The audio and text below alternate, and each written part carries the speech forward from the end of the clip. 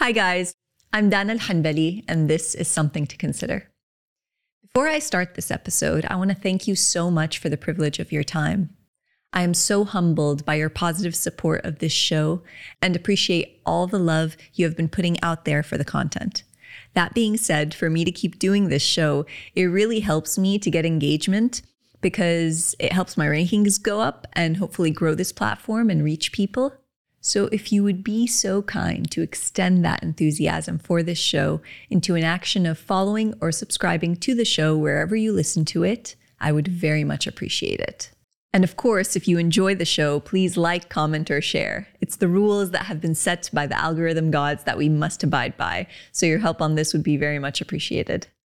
Books have a unique way of stopping time in a particular moment and saying, "Let's not forget this." I love that quote. It's by an author named Dave Eggers. And it really resonated with me because that is exactly how I feel about writing.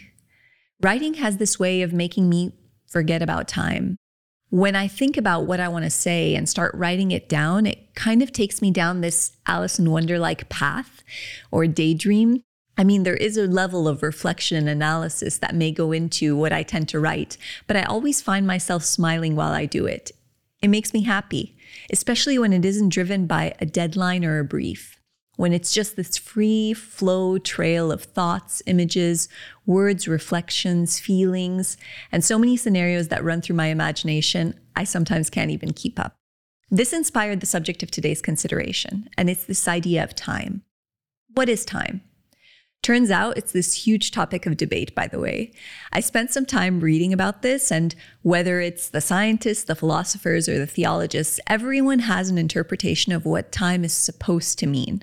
Now, I'm no physics expert, but if I were to sum it up in the simplest way possible as a definition, time is an abstract idea or concept that we use to understand the world around us. Yet it's also a construct because it is a creation made and agreed upon by society as a means to organize and measure the sequence and duration of events. Events that we then attach meaning to as we live out this beautiful, rich, complex lifetime here on Earth for however long each of us has.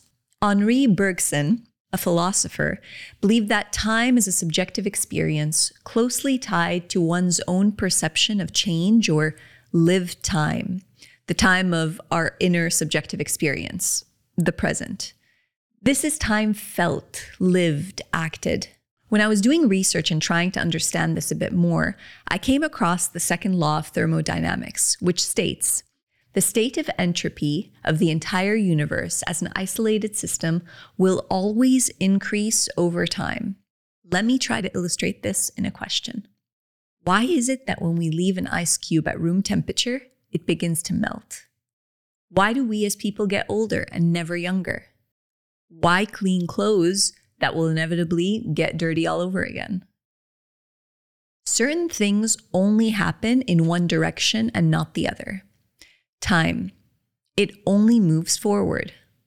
So according to the second law of thermodynamics, a system will become more disordered as time increases. So if entropy always increases over time, it means that the universe is moving towards a state of maximum disorder. And if you think about it, you can agree that this is kind of the case for where we are in the world right now. And I'm very sure we aren't the first, nor will we be the last generation to feel this way. In fact, if history has taught us anything, it is that we are moving towards this disorder at a faster speed than we're probably even used to. Whether it's the effects of social media and its ability to create connected systems that have left us feeling more disconnected than ever, buildings and cities that are being created that we only used to imagine existed on these fantastical planets, artificial intelligence amplifying our curiosity of things we didn't even know existed, while at the same time making us more aware of our mediocrity as humans and the role that we play in the world that we roam. I mean, it's a lot. It's a lot to think about and wonder about. And no, I am probably better off not going there. But the interesting thing is that it sort of led me to this revelation about the way that we've been conditioned to live our own lives. Think about it. We're born. Our entire contexts are arbitrary. We don't choose where we're born or to whom. We don't name ourselves, nor do we decide what language we're going to speak, or even the social status that we're born into. We don't decide on the religion or the values that we believe in. It is the literal lottery. It could be anything. Our parents' responsibilities are to keep us safe, fed, and clothed until we're ready to be educated. They work hard in order to ensure that we are kept, fed, and protected in a home, and invest the majority of what they make into ensuring that we are being educated at decent schools. We finish school and with the intention to continue with more school and get a degree which qualifies us for a job where we make more money in order to retain or gain a particular lifestyle or social status that would eventually make us attractive prospects to potentially finding a partner, where we will then proceed to get married and create this shared life together, which will require compromises and commitment, which will then lead to making babies. And then we need to keep those babies alive, clothed, fed, safe, and educated. And the cycle just continues until the day that we die. We are always in pursuit of that next phase, that next step, that next goal, that next objective. And I'm not saying that it's wrong or bad or that I even disagree, but I am asking you to consider how and why we spend the majority of our lives in pursuit versus in present, the today, the now, the moment. And how much are we missing in the process? Socrates famously said, "The unexamined life is not worth living." Thoreau famously said, "The mass of men live lives of quiet desperation." But why? Why in a world where we are given and granted so much do we get stuck in the illusion of more all the time? Especially if we can all collectively agree that as we progress in time, things will continue to get faster, harder, and more complex, inevitably.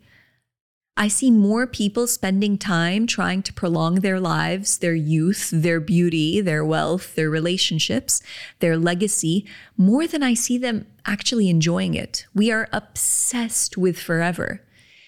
It really made me think about this idea of a global wake-up call and what that would look like. What do I need to do? What would need to kind of collectively wake us up to the idea that the good days aren't just coming, they're happening right now as we speak, live, and breathe. For me, that wake-up call was this pivot in my life, post-burnout and a series of other events that we won't get into right now. So now I'm at this standstill. What do I do? What am I expected to do? Healing has definitely been part of it, as has reflection. I've spent a lot of time trying to figure out what I wanted to do with my life. I worked really hard up until this point to make sure I created a life for myself where I had choices. And thankfully I do. I do have choices. I can be whoever I want to be and do whatever I want to do. And that's the dream, right? But when is the time when I slow down on the pursuit and start being more present in the life that I've created? When is it okay to celebrate my wins? Especially if I'm not following a traditional life as an Arab woman trajectory where I'm planning my wedding or changing my kid's diaper. What am I supposed to be working towards? Financial stability? A house on an island somewhere? A better car? And then I realized something. If I'm not in pursuit, then I'm just waiting. And that scared me even more. What am I waiting for? What are you waiting for? When is enough going to be enough? It was this thinking that led me down a rabbit hole of introspection and writing.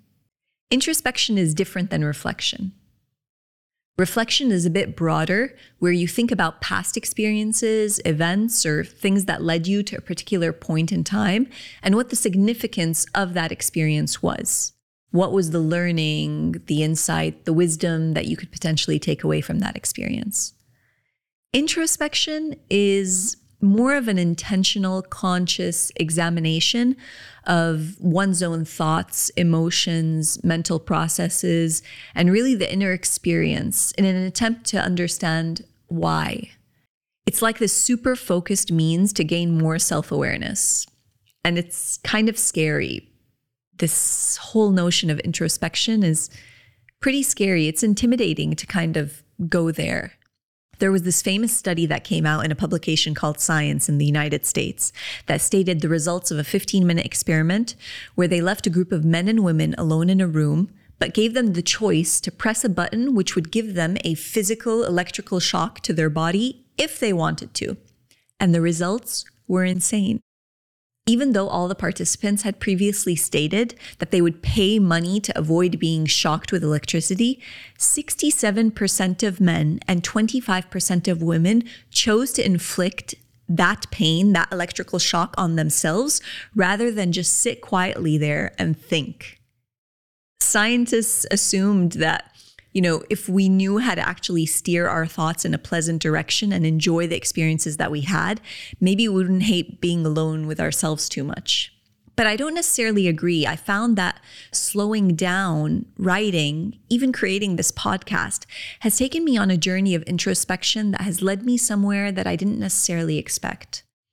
I found that introspection and writing have shown me that in my pursuit of life, I've actually already been living.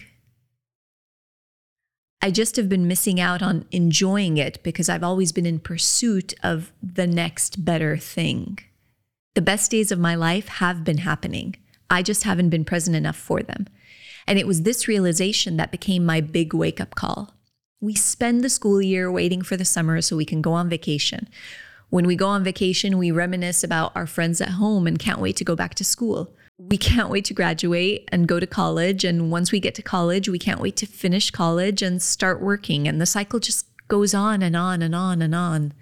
And it started to make sense to me why so many of us feel so unbelievably exhausted by the time that we reach early adulthood, or in the case of an older generation, retirement.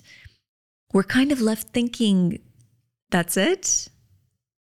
All of this and that's it? I think we should consider that in our attempt to understand and put some sort of measurable system to our experience of life, we've lost sight of what it really means to live, to really be present with ourselves and show up for others in a way that we all secretly wish others would show up for us. To live a more present life means to fully engage and commit to experiencing the moment that you're in right now, versus being preoccupied about the past or worrying about the future. And part of that means that you would need to be very in tune with your own feelings and thoughts as you take in the experience of the context around you. And once you start becoming more aware of this behavior, these moments, time has this way of just stopping for a moment. It has this way of slowing down ever so slightly, just enough for you to appreciate what is happening, and it somehow results in this greater appreciation for that experience, for life as a whole even. The experience of actively living and engaging in the present carries with it a sense of calm and connection that we so desperately seek in our pursuit of more.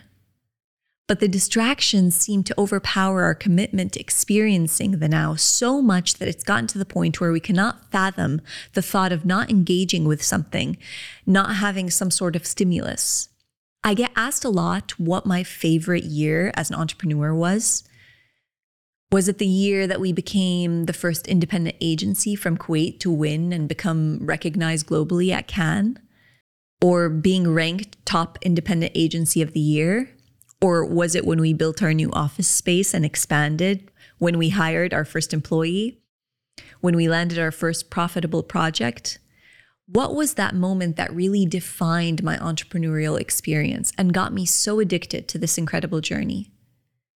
And after some real introspection and reflection, I discovered that it was actually the beginning. It was that first year of being an entrepreneur that was by far the most beautiful for me. It was the most memorable. Although it was the hardest from the perspective of there was so much that I did not know. I was no longer getting the sexy paycheck every month that I got when I was working for someone else.